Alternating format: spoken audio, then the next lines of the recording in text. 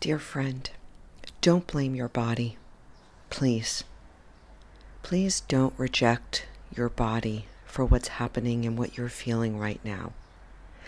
Welcome to your Daily Whisper. I'm Kara Bradley, bringing you what's top of mind, what's in my heart, what's emerging through me.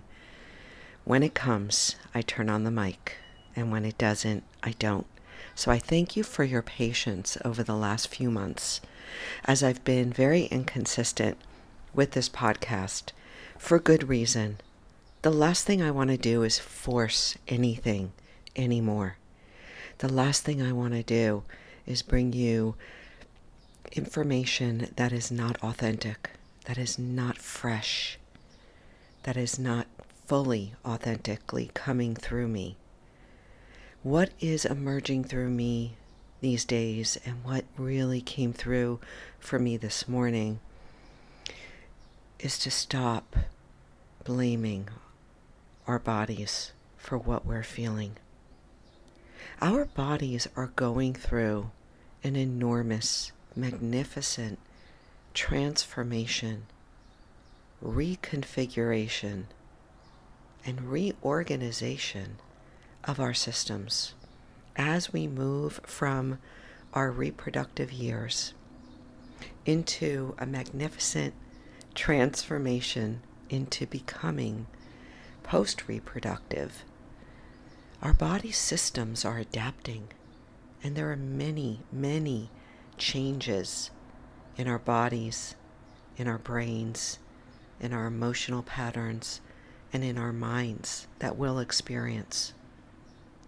It's so easy to reject our bodies, to blame, and I have been there too. So all I want to do today is to encourage you to put your hand on your heart, to speak to yourself softly, and to recognize that your body is in an adaptation phase. This change that we call menopause, which sometimes I just wish we can call it something else, because it carries with it such a burden, such negativity. And it's my hope and my dream that we can redefine what this transition is for us as women. But for now, can we stop blaming our bodies and start loving ourselves? And I think the best way to start, and this is what I did just this morning, is to write down how I'm feeling physically, to write down my symptoms, to see them on paper as symptoms of my body in this adaptation place. And use that as a first step to start to find solutions. There are things we can do. Now, from what I understand, we'll never go back to the estrogen levels, the progesterone levels, the makeup of who we were. And that's okay. But there are things that we can do to start to move the needle on the different symptoms that we're experiencing. I'm not going to get into that today, and I will in the future. But for today, it is that day one of stopping, of halting the fight that you may be having with your body, and to embrace your body's wisdom, the intelligence flowing through right now, the intelligence flowing through your body right now, finding its way to a new level of balance, a new way of moving in the world, a new calibration of energy, of electricity that will flow through you, making you wiser, giving you more confidence, more stability, more clarity than ever. For today, may we stop blaming. That's all.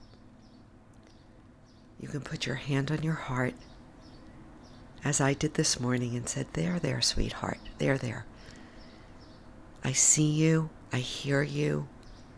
I know what you're experiencing.